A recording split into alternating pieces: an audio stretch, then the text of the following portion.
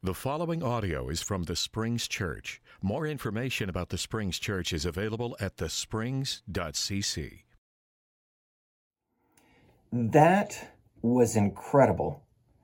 To hear all of those different voices in different locations coming together to harmonize and sing and to lead us in worship, it was simply amazing.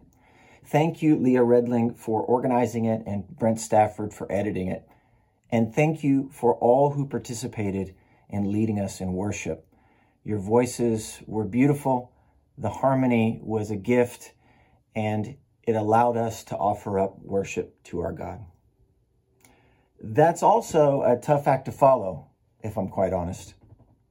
But we live in really tough times. And I want to begin this morning by reflecting on the state of our situation and of the world. Right now, today, there are over 1,700 confirmed cases of coronavirus in Oklahoma. There are 80 deaths so far in Oklahoma. There are 92,000 cases, 92,000 plus cases of coronavirus in the state of New York, and 582 deaths up to this point just in New York. Over 500,000 cases of coronavirus have been confirmed in the United States. And now the United States leads the world with the most deaths at over 19,000. We're approaching 20,000 deaths, probably by the end of today. On Friday, Good Friday, was the most deadliest day in the history of coronavirus. In the United States alone, 2,000 people died on Good Friday in a 24-hour period. Throughout the world, there is over 1.7 million confirmed cases, and there's 105,000 deaths recorded so far. And that number only continues to grow. Right now, our economy also is in a tailspin. Just in the United States, over 16 million people have lost their jobs in the past few weeks. Businesses are closed. The market is down. The future does not look good, and people are being pushed to the brink, and they're frustrated and they're stressed. Right now, schools are closed. Plans are put on hold, and we're not sure when things will get back to normal or even what normal will look like in the future. The world isn't right. The future seems perilous. People are sick and people are dying all over the world. It feels as if life is being canceled. And there is this real suffering that is happening in the world around us today. And we are all affected by it one way or another. We are all subjected to frustration. I wanted you to hear those numbers and to hear about the way the world is and to feel some of the weight of that frustration. In order that we might be able to hear in new ways the words of the Apostle Paul in Romans chapter 8, beginning in verse 18. Paul writes, I consider that our present sufferings are not worth comparing with the glory that will be revealed in us. For the creation waits in eager expectation for the children of God to be revealed. For the creation was subjected to frustration, not by its own choice, but by the will of the one who subjected it, in hope that the creation itself will be liberated from the bondage to decay and brought into the freedom and glory of the children of God. We know that the whole creation has been groaning as in the pains of childbirth right up to the present time. Not only so, but we ourselves, who have the first fruits of the Spirit, groan inwardly as we eagerly wait for our adoption, the redemption of our bodies. For in this hope we were saved. But hope that is seen is no hope at all. For who hopes for what they already have? But if we hope for what we do not have, we wait for it patiently. God, as always, we give you thanks for your word. Your word is life to us, and so we pray for ears to hear your life, for faith to follow, and that your resurrected life will be proclaimed today. We pray all of this in the name of Jesus Christ, the resurrected one. Amen. All of you are in one way or another suffering right now, some more than others, but we're all still experiencing it. Whether it be frustration or stress, worry or depression, isolation or sickness, or just missing life. But Paul says this, that our present sufferings are not comparable to the glory that's going to be revealed in us. In fact, the entire world is suffering right now. And Paul says that it is frustrated and enslaved to decay. And then he goes on to say this. He says, and we know that the whole creation has been groaning as in the pains of childbirth right up to the present time. I find that imagery striking. I find it interesting that Paul uses this imagery of giving birth. We had several experiences, as I'm sure most of you can relate to. When Kim was pregnant, there were several emotions that were going on all at the same time during her pregnancy. In fact, later on when she got into the third trimester and we were getting very close to delivering any of our children, there was this great expectation that had occurred. I mean, you could start seeing signs of life when the baby inside the womb began to move around. You could see signs of life. When you went to the doctor and you heard the heartbeat, you saw signs of life that were just hidden in the womb. You also were able to see different forms of life. As you got nearer to the time when the baby's going to be born, you begin to see maybe an elbow or a hand pushing against Kim's stomach. And you think, is that a foot? Is that a hand? And you can only begin to imagine what your child is going to look like, what this life is going to be like. Will they have full hair? Will they have no hair? What will their personalities be like? Will they be okay? What will the future hold? There's so much energy and excitement in expecting a newborn. And that's part of the imagery that Paul gives. But we also know, or at least we know through our wives, that this imagery of giving birth comes with enormous pain. Every woman who has given birth knows the discomfort, the strain that it puts on the body, and the pain it causes. And so I find it interesting that Paul uses this language of creation being in labor pains. All of creation feels it.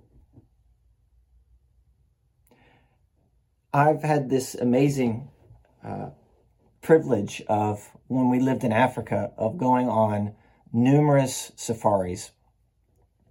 And one of the most memorable safaris that I went on, I was with a mother and a daughter that I took them on safari out in western Uganda.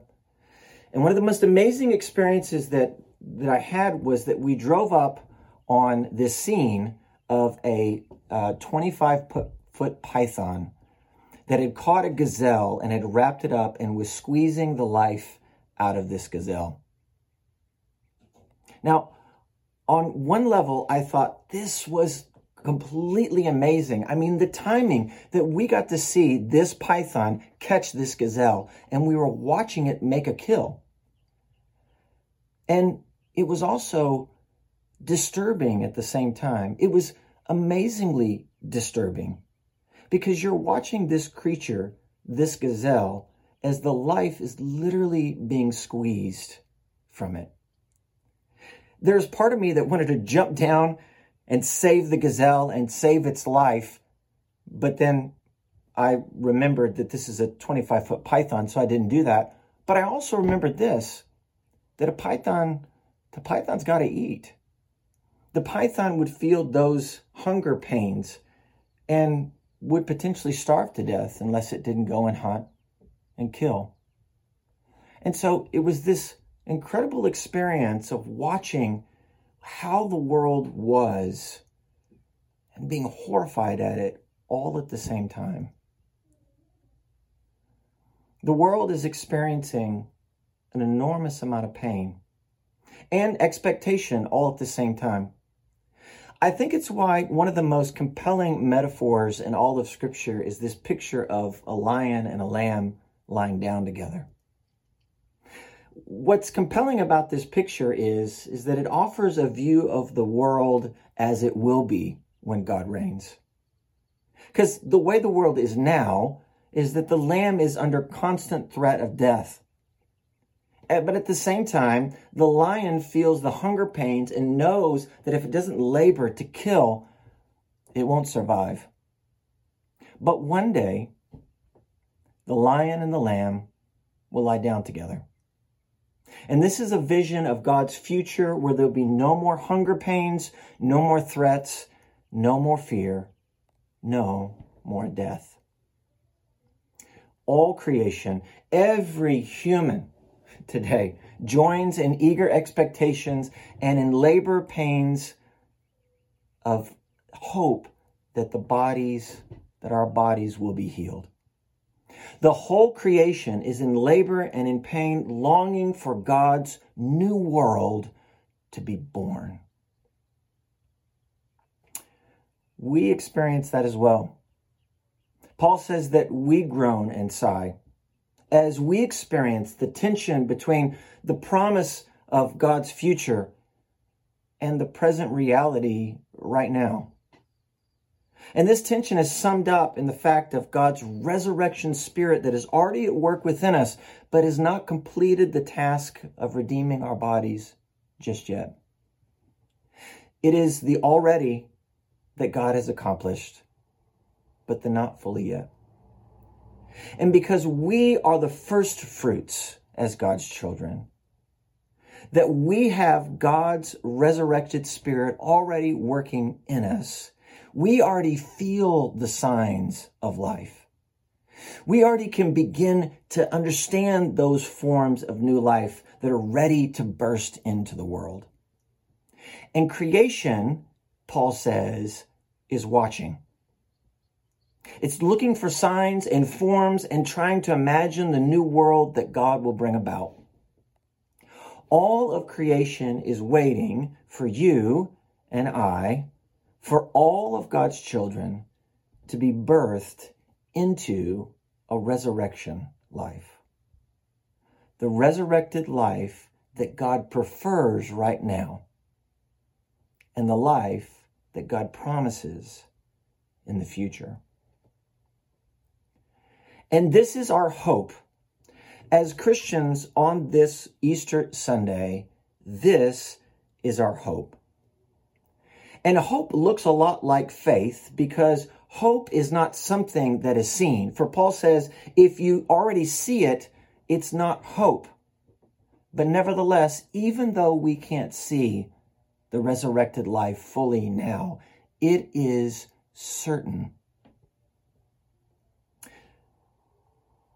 I see on the news and on social media pictures of businesses and places all over the world that have signs up on their door that read closed until further notice.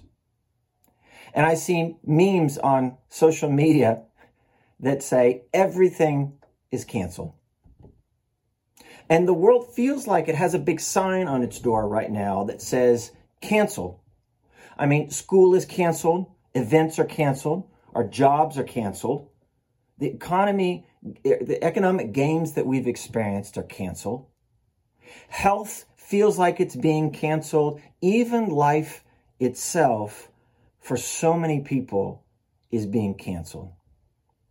And the whole world is subjected to frustration and to the bondage of decay. And it groans in deep pain, because everything is canceled.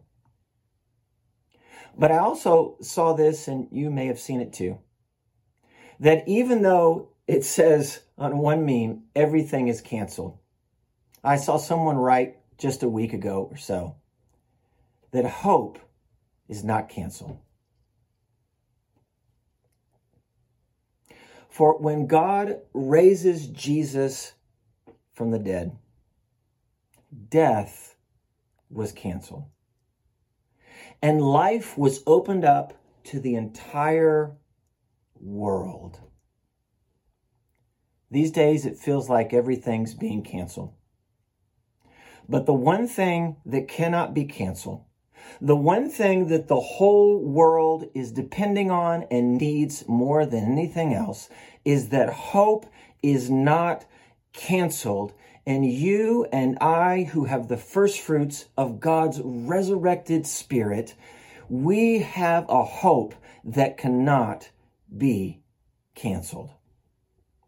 For it is in this hope, and this hope being brought out of bondage and decay, out of frustration and uncertainty, out of fear and out of quarantine, out of sickness and out of death, and into the freedom and glory of God's resurrected life, that you and I are saved.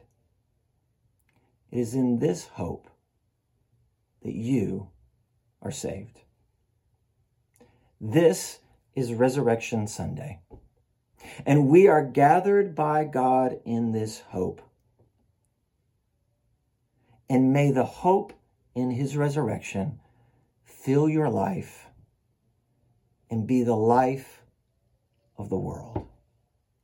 Amen.